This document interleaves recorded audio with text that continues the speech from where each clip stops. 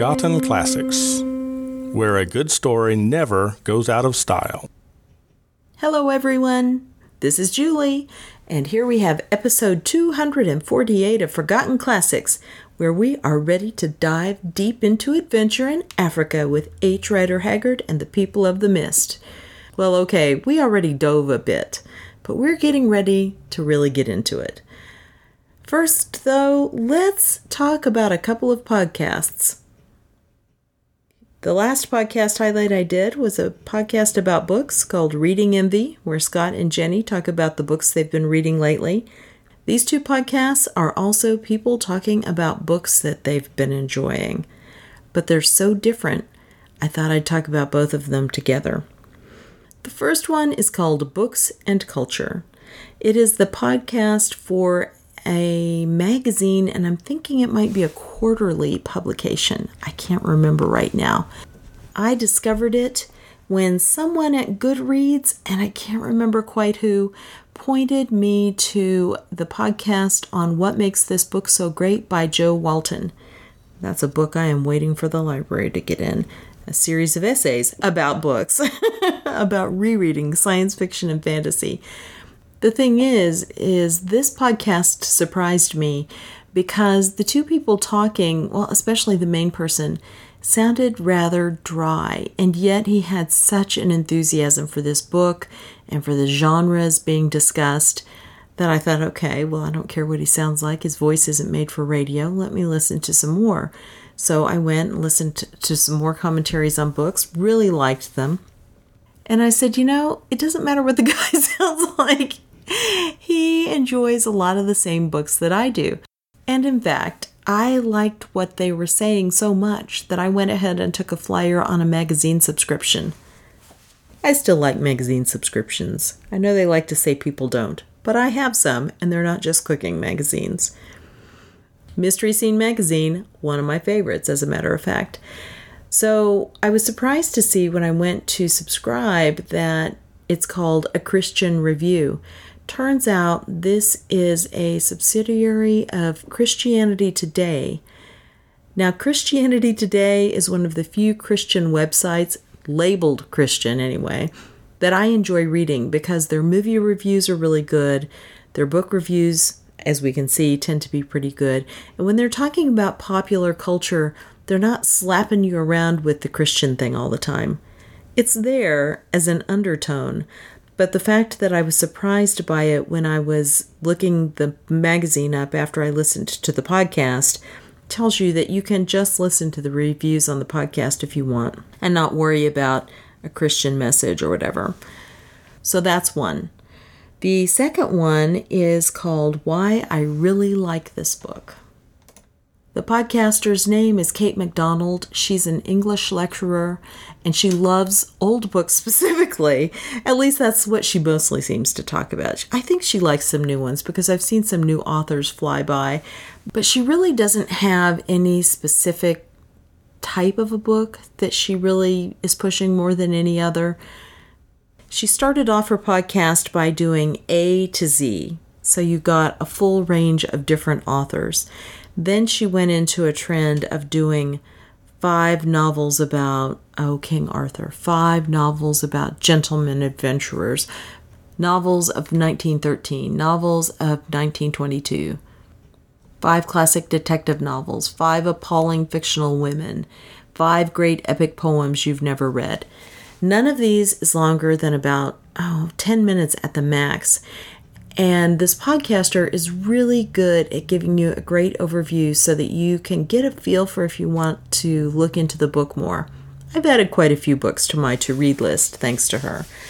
Now, I will warn you that especially in the early podcasts, which you have to go to her website and download, otherwise she's through iTunes and there are plenty there, she is pretty bad about telling you spoilers. Now, granted, these are some old books, but if they're new to you, you don't want the whole mystery told. So just be prepared for that. As she goes along, she gets much better. I've been sampling throughout her different podcasts, and she's good on all of them. So definitely, if you want to find out about some new books, give her a try. Well, new to you. Old books. that might be new. Enough of other podcasts and other books. Let's talk about the people of the mist. We have several Afrikaans words that we're going to hear. Donga is a ditch. River horse, okay, this I just knew is a hippo. I don't know if I said this right. This one word, Sjamboks, Sjambocks. I couldn't find a pronunciation anywhere, but it means hide whips, made out of animal hide, basically. Kraal is a corral, and I wonder if that's where we got the word. Koppie is a small hill rising from the plains, and when I was looking it up, there were a lot of pictures, and that's a good thing because that really confused me. But what they're talking about, if you're an American, they're talking about something almost like a mesa, except usually without the flat top. Not a jagged top, but just not that flat mesa tabletop, which is what mesa means, that we think of. But it's just everything else was softer. This was hard rock. It's sticking up from the middle of the plains. And the reason we need these words, the story.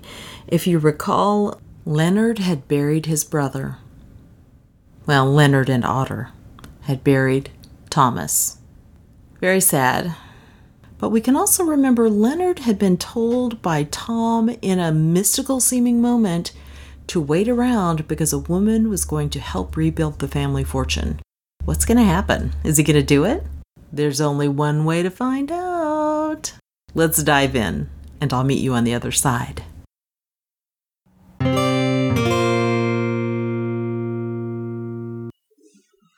The People of the Mist by H. Rider Haggard.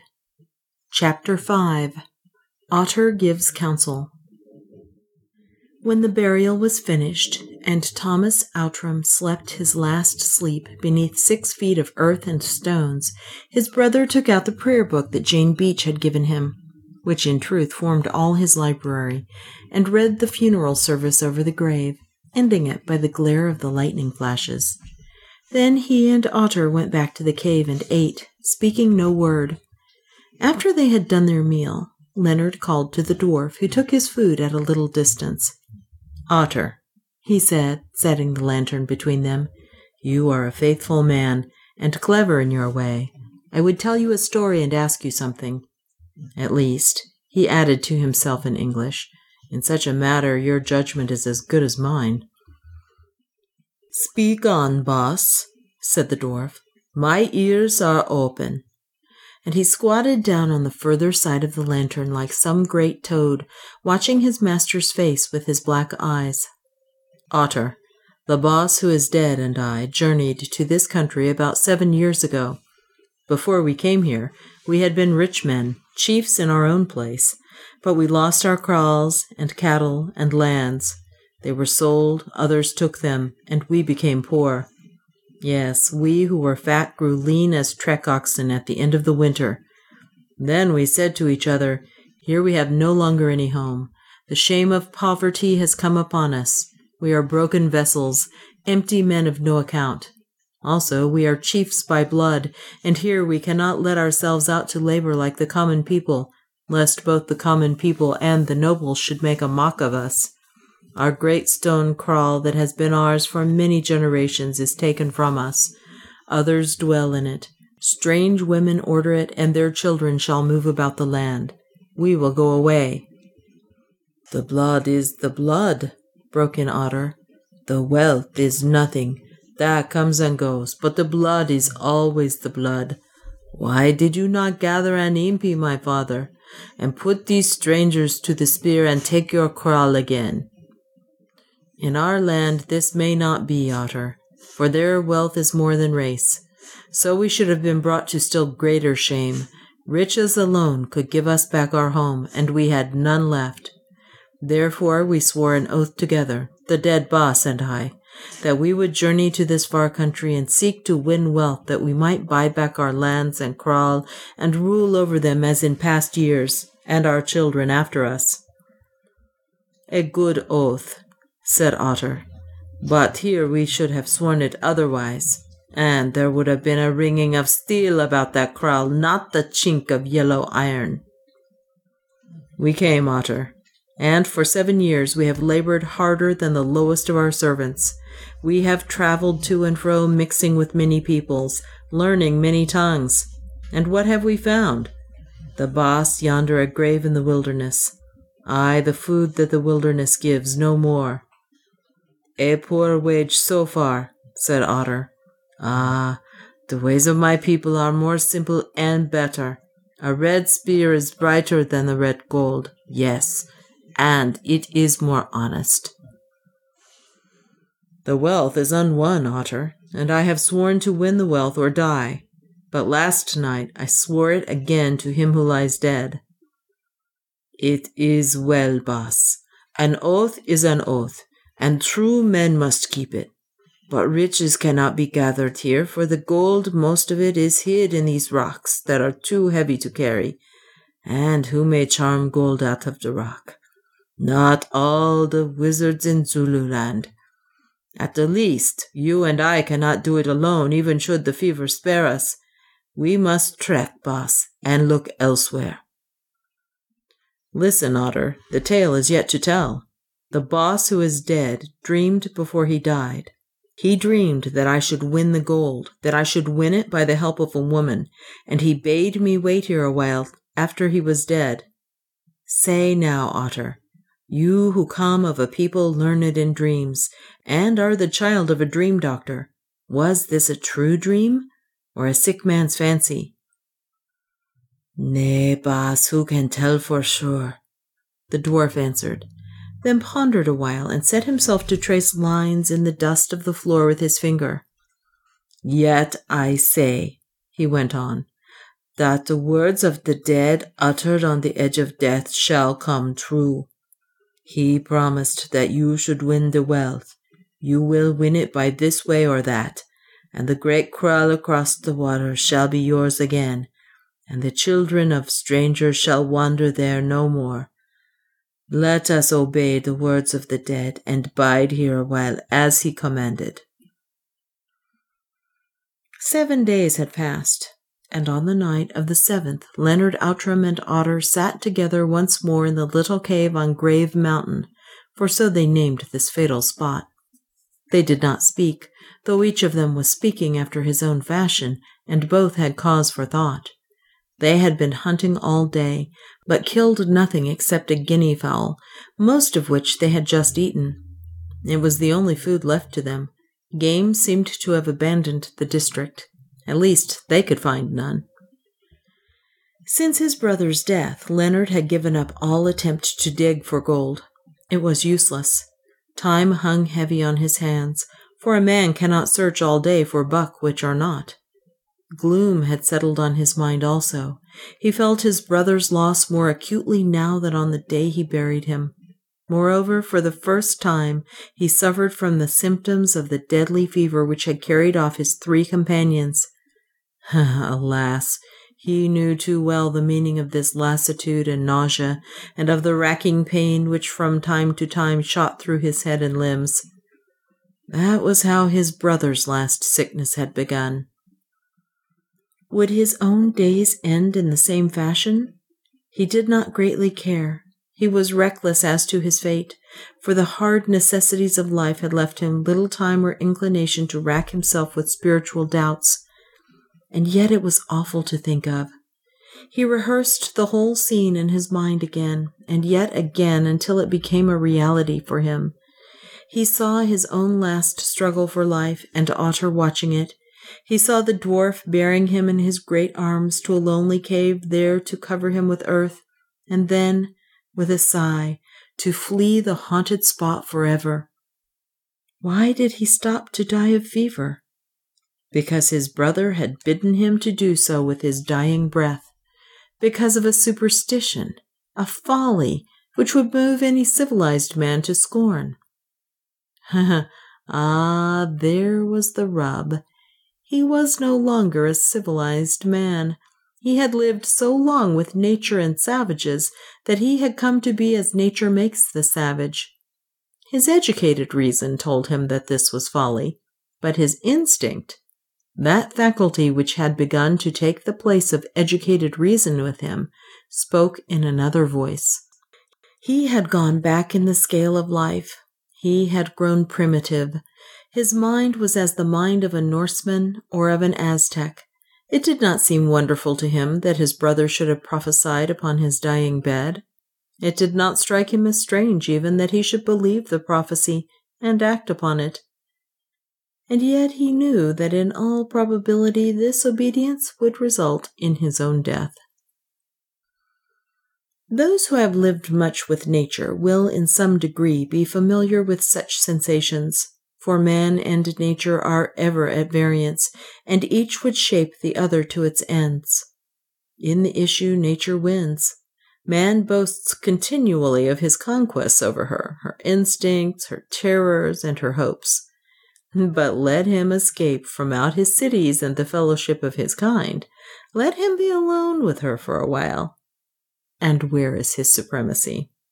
He sinks back onto her breast again, and is lost there as in time to be. All his labors shall be lost. The grass of the field and the sand of the desert are more powerful than Babylon.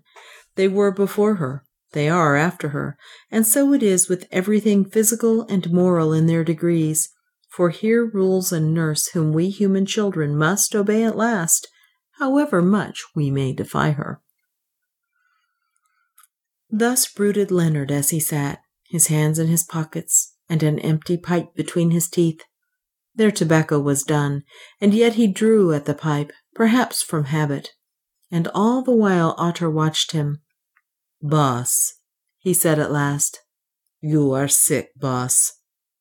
"No," he answered. "That is, perhaps a little." "Yes, boss, a little.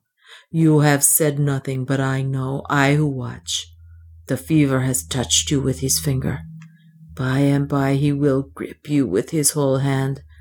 And then, boss, and then, Otter, good night." "Yes, boss, for you good night. And for me, what? Boss, you think too much, and you have nothing to do. That is why you grow sick. Better we should go and dig again." "What for, Otter? Ant-bear holes make good graves." "Evil talk, boss. Rather let us go away and wait no more than that you should talk such talk, which is the beginning of death." Then there was silence for a while.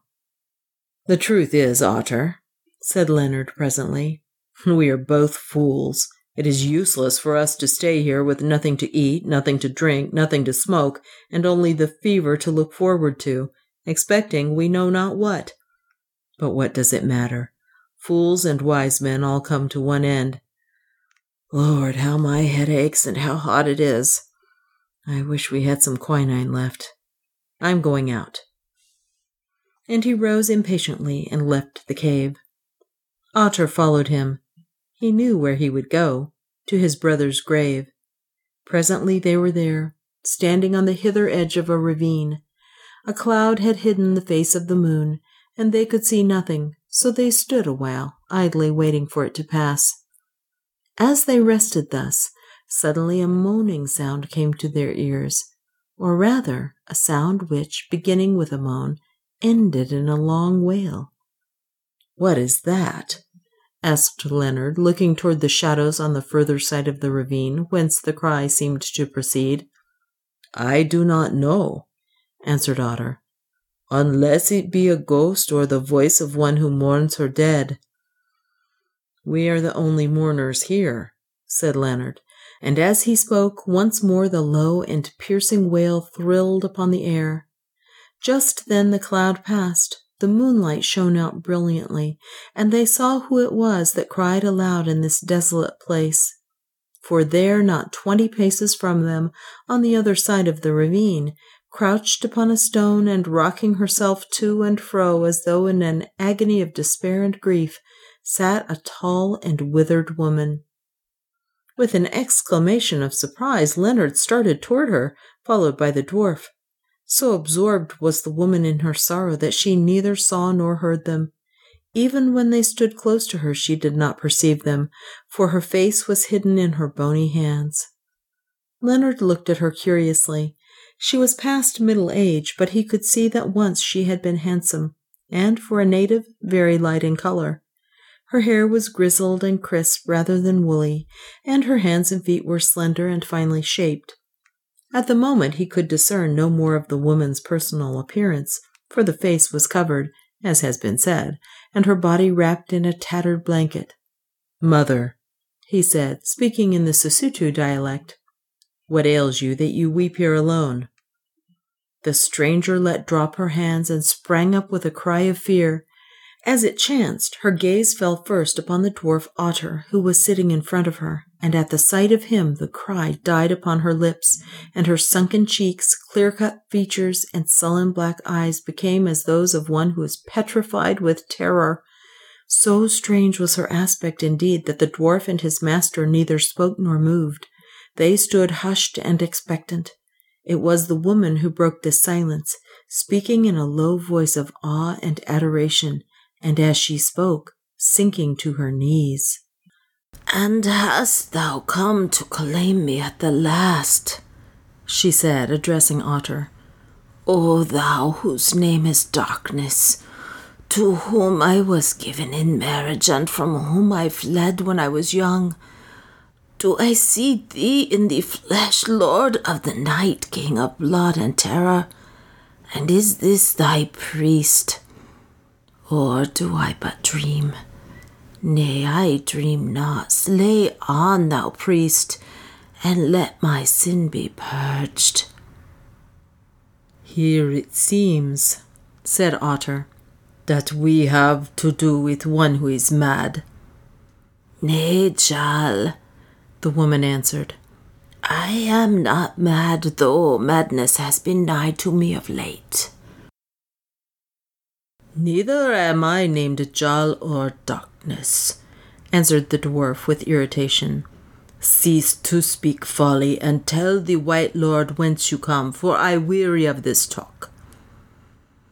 "If you are not Jarl, Black One, the thing is strange, for as Jarl is, so you are. But perchance it does not please you, having put on the flesh, to avow yourself before me. At the least, be it as you will. If you are not Jarl, then I am safe from your vengeance. And if you are Jarl, I pray you forget the sins of my youth, and spare me." "Who is Jarl?" asked Leonard curiously. "Nay, I know not," answered the woman with a sudden change of manner. "Hunger and weariness have turned my brain, and I spoke wandering words. Forget them and give me food, white man," she added in a piteous tone. "Give me food, for I starve." "There is scant fare here," answered Leonard, "but you are welcome to it. Follow me, mother." And he led the way across the donga to the cave, the woman limping after him painfully. There Otter gave her meat, and she ate as one eats who has gone hungry for long, greedily, and yet with effort. When she had finished, she looked at Leonard with her keen dark eyes and said, "Say, White Lord, are you also a slave trader?" "No," he answered grimly. "I am a slave." "Who is your master, then? This Black One here?" "Nay, he is but the slave of a slave. I have no master, mother. I have a mistress, and she is named Fortune." "The worst of mistresses," said the old woman, "or the best, for she laughs ever behind her frown, and mingles stripes with kisses." "The stripes I know well, but not the kisses," answered Leonard gloomily. Then added in another tone, "What is your errand, mother? How are you named? And what do you seek wandering alone in the mountains?" "I am named Soa, and I seek succor for one whom I love and who is in sore distress. Will my lord listen to my tale?" "Speak on," said Leonard. Then the woman crouched down before him and told this story. Chapter 6. The Tale of Soa. "My lord, I, Soa, am the servant of a white man, a trader who lives on the banks of the Zambezi some 4 days' march from hence, having a house there which he built many years ago." "How is the white man named?" asked Leonard. "The black man call him Mavoom, but his white name is Rod. He is a good master and no common man, but he has this fault that at times he is drunken. 20 years ago or more, Mavoom, my lord, married a white woman, a Portuguese, whose father dwelt at Delagoa Bay, and who was beautiful, oh, beautiful. Then he settled on the banks of the Zambezi and became a trader, building the house where he is now, or rather where its ruins are. Here his wife died in childbirth, yes, she died in my arms, and it was I who reared her daughter Juana, tending her from the cradle to this day. Now after the death of his wife, Mavoom became more drunken. Still, when he is not in liquor, he is very clever and a good trader, and many times he has collected ivory and feathers and gold worth much money, and also has bred cattle by hundreds. Then he would say that he must leave the wilderness and go to another country across the water, I know not where, that country whence the Englishmen come. Twice he has started to go, and I with him, and his daughter Juana, my mistress, who is named the Shepherdess of Heaven by the black people, because they think she has the gift of foretelling rain. But once Mavoom stopped in a town, at Durban in Natal, and getting drunk, he gambled away all his money in a month, and once he lost it in a river, the boat being overset by a river horse, and the ivory and gold sinking out of sight. Still, the last time that he started, he left his daughter, the shepherdess, at Durban, and there she stayed for 3 years, learning those things that the white women know, for she is very clever as she is beautiful and good. Now, for nearly 2 years she has been back at the settlement, for she came to Delagoa Bay in a ship, and I with her and Mavoom met us. But 1 month gone, my mistress, the shepherdess, spoke to her father Mavoom, telling him that she wearied of their lonely life in the wilderness and wished to sail across the waters to the land which is called home. He listened to her, for Mavoom loves his daughter, and said that it should be so. But he said this also, that first he would go on a trading journey up the river to buy a store of ivory of which he knew. Now she was against this, saying, "Let us start at once. We have tempted chance too long, and once again we are rich. Let us go to Natal and pass over the seas." Still he would not listen, for he is a headstrong man. So on the morrow he started to search for the store of ivory, and the lady Juana, his daughter, wept, for though she is fearless, it was not fitting that she should be left thus alone. Also she hated to be apart from her father, for it is when she is not there to watch that he becomes drunken. Mavoom left, and 12 days went by while I and my mistress the shepherdess sat at the settlement waiting till he returned. Now it is the custom of my mistress, when she is dressed, to read each morning from a certain holy book, in which are written the laws of that great whom she worships. On the 13th morning, therefore, she sat beneath the veranda of the house, reading in the book according to her custom, and I went about my work, making food ready. Suddenly I heard a tumult, and looking over the wall which is round the garden and to the left of the house, I saw a great number of men, some of them white, some Arab, and some half-breeds, one mounted and the others on foot, and behind them a long caravan of slaves with slave sticks set on their necks. As they came, these men fired guns at the people of the settlement, who ran this way and that. Some of the people fell and more were made captive, but others of them got away, for they were at work in the fields and had seen the slave traders coming. Now, as I gazed affrighted, I saw my mistress, the shepherdess, flying toward the wall behind which I stood, the book she was reading being still in her hand. But as she reached it, the man mounted on the mule overtook her, and she turned about and faced him, setting her back against the wall.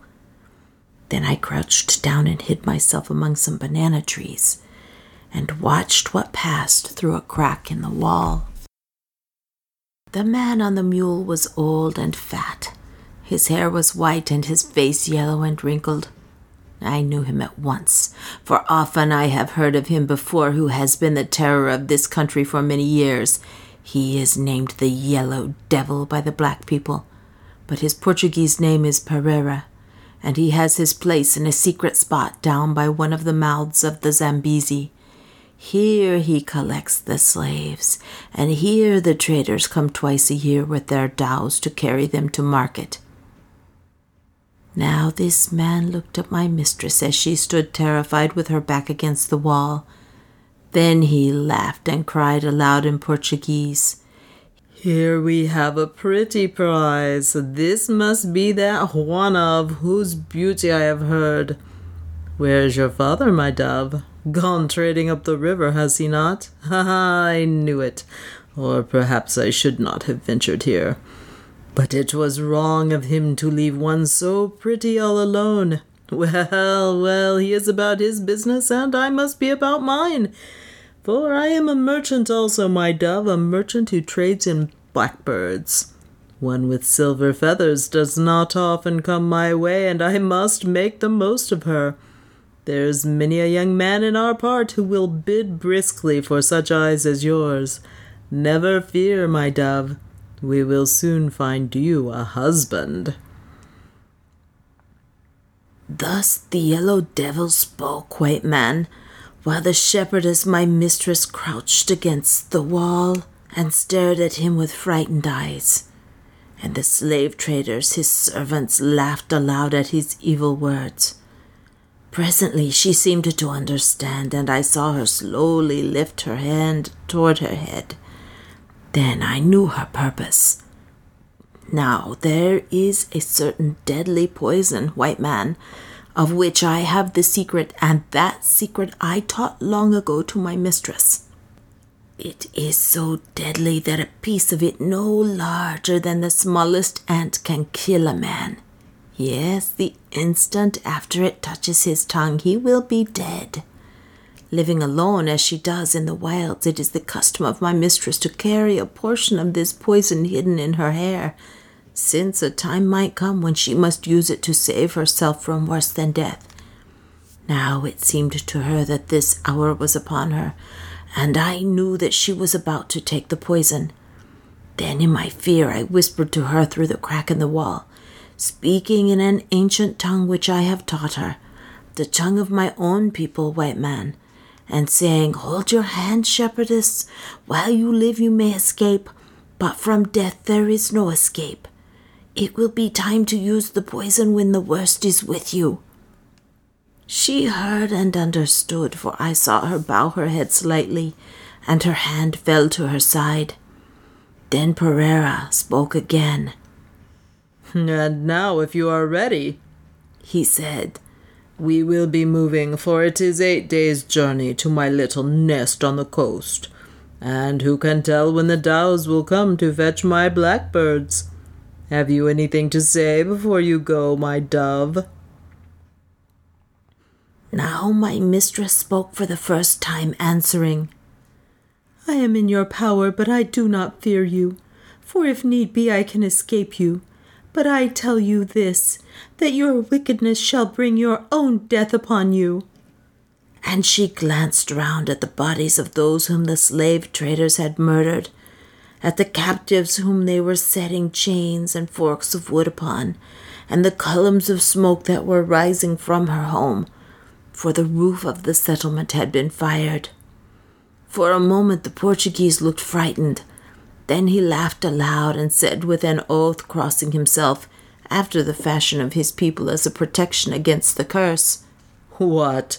You prophesy, do you, my dove? And you can escape me at your will, can you? Well, we shall see. Bring the other mule for this lady, you fellows." The mule was brought, and Juana, my mistress, was set upon it. Then the slave traders shot down such of the captives as they thought to be of no value.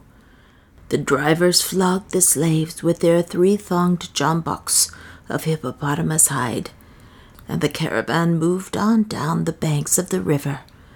When all had gone, I crept from my hiding place and sought out those men of the settlement who had escaped the slaughter, praying them to find arms and follow on the Yellow Devil's spoor, waiting for an opportunity to rescue the shepherdess whom they loved. But they would not do it, for the heart was out of them. They were cowed by fear, and most of the headmen had been taken captive. No, they would do nothing except weep over their dead and the burnt kraals. "You cowards," I said, "if you will not come, then I must go alone. At the least, let some of you pass up the river and search for Mavoom to tell him what has chanced here in this house." The men said they would do this, and taking a blanket and a little food, I followed upon the track of the slave drivers. For 4 days I followed, sometimes coming in sight of them, till at length the meat was done and my strength left me.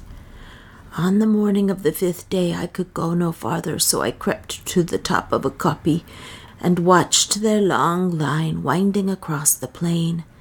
In its center were 2 mules, and on one of these mules sat a woman. Then I knew no harm had befallen my mistress as yet, for she still lived. Now from the kopje I saw a little kraal far away to the right, and to this kraal I came the same afternoon with my last strength. I told its people that I had escaped from the slave drivers, and they treated me kindly. Here it was also I learnt that some white men from Natal were digging for gold in these mountains, and the next day I traveled on in search of them, thinking perchance they would help me, for I know well that the English hate the slave drivers. And here, my lord, I am come at last with much toil, and now I pray you deliver my mistress the shepherdess from the hands of the Yellow Devil. Oh, my lord, I seem poor and wretched, but I tell you, if you can deliver her, you shall win a great reward.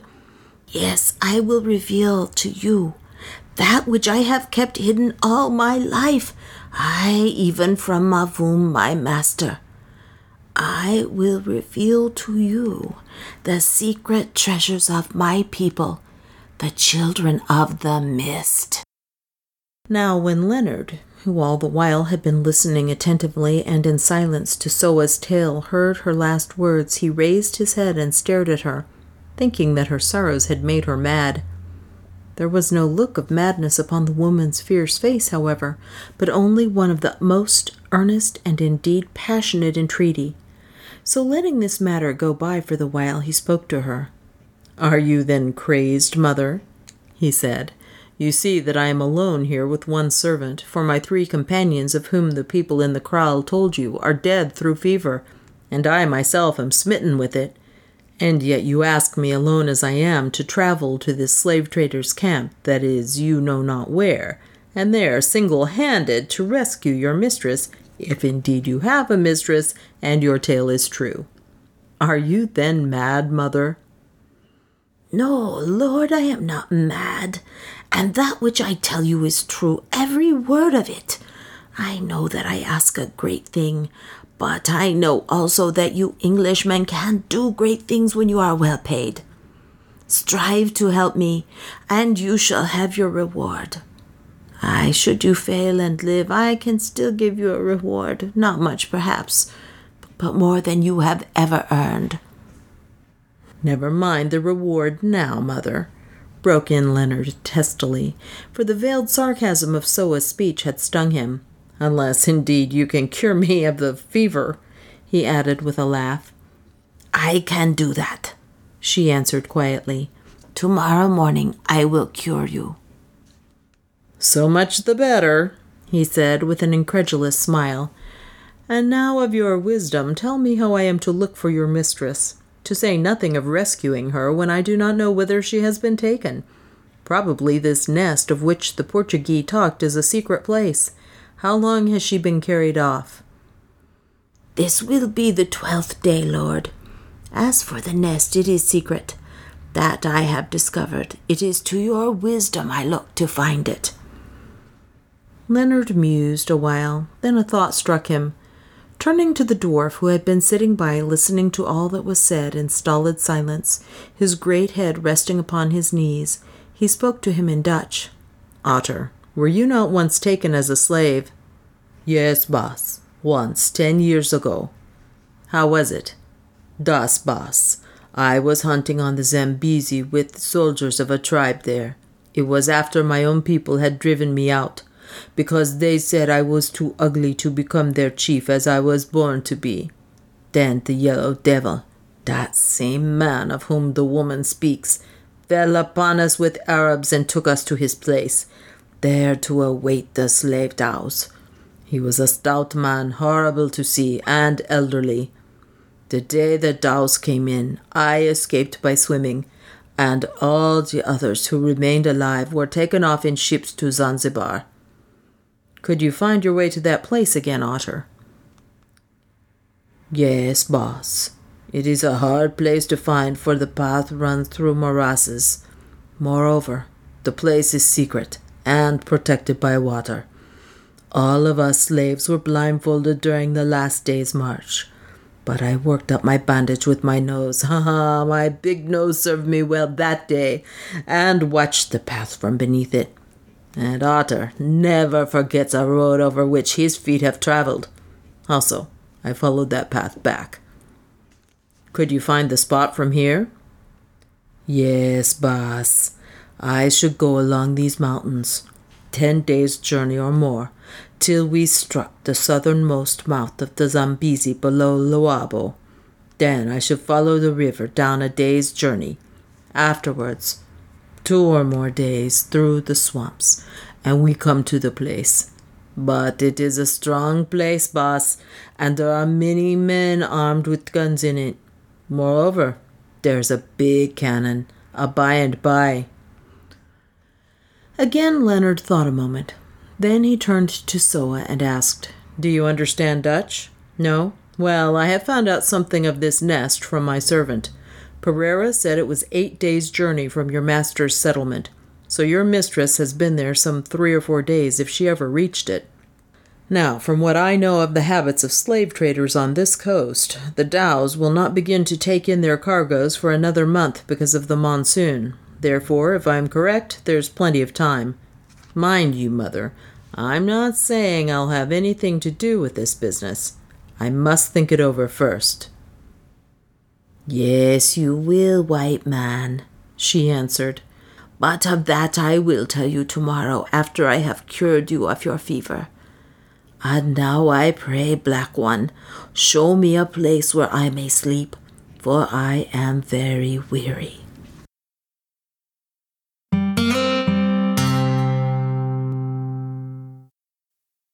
Ooh, so we are set up for adventure. Rescue the fair, beautiful, good young girl from the slave traders, worst slave traders of all. The white guy selling the white girl into slavery. Let's just face it, that's how the people of H. Rider Haggard's day would have seen it. We look at it and just go, horrible all around. But, as we've mentioned before, they did not have the same context or ideas back then as we did, so I'm sure it would have just been the ultimate horror to think of that young, innocent girl in those despicable hands, because of course it would be for anyone. That was kind of an interesting little passage in the middle there, wasn't it, where we're told that Leonard is more uncivilized than civilized, and that idea of man and nature always being in tension. Man living in the cities can kind of ignore it, but when he's out of the cities, he's got to bow to nature. It was just, to me, unexpected and true. So I was kind of surprised to find it there. Well, that's all for now. Next week, we are off to adventure. Around here, not much else is going on, except that, Tom's mother died in August. Well, here we are in February, and her estate has finally been settled in probate court and all those places. No one arguing about stuff. It just takes that long, evidently.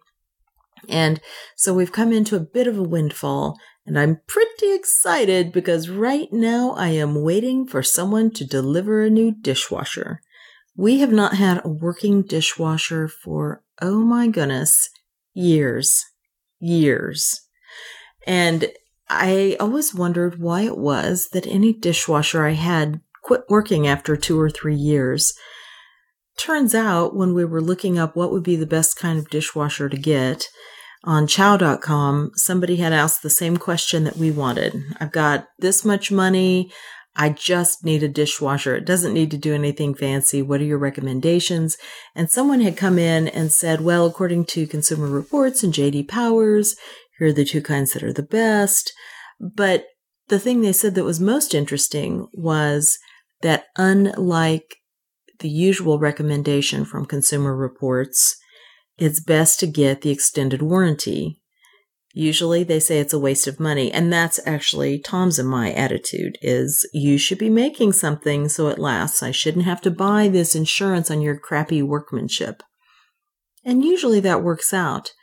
But my experience, and then coupled with their recommendation, makes us think that dishwashers must need more maintenance regularly, or they just have some kind of a situation that makes them fall apart faster. We got it. We just considered it as part of the cost of the machine. So I'm kind of excited. I have a dishwasher that should last me 5 years. Woohoo! I looked at all the dishes last night that I was washing my hand. Usually not a big deal since it's just the 2 of us now. But when we have a lot of company over, or even the kids and their friends might come over, then we've got a lot of dishes to wash. And I just was going, oh my gosh, this could go in there, that could go in there. Oh, I'm not going to have very many dishes left at all. This is super exciting. So I can hardly wait to get that baby fired up. I know this sounds silly if you've got a dishwasher already, but believe me, it's a luxury, and it's a luxury I'm going to appreciate until I get used to it. At least a couple of weeks, right? Other than that, well, I get nothing. Except that while I'm waiting during this 4-hour window for them to bring by the dishwasher, I am defrosting the freezer. Not something I've been looking forward to, but forced to spend 4 hours at home, I can't deny it any longer. Yeah, one of those things that you don't want to do, but when you get it done, you're so glad you did it. So this is my yearly freezer defrosting. I know everybody was dying to hear that, right? I have to provide the leaven, the balance, I guess more is the better word, of exotic adventures in Africa. Let's talk about real life, people. Dishwashers and defrosting freezers. That's me. No wonder I love these stories, right? And I really appreciate, as always, you coming by to listen. I would not be reading these out loud otherwise, and I just love it. So thank you very much. Have a great week, everyone, and I'll talk to you again soon. Bye-bye.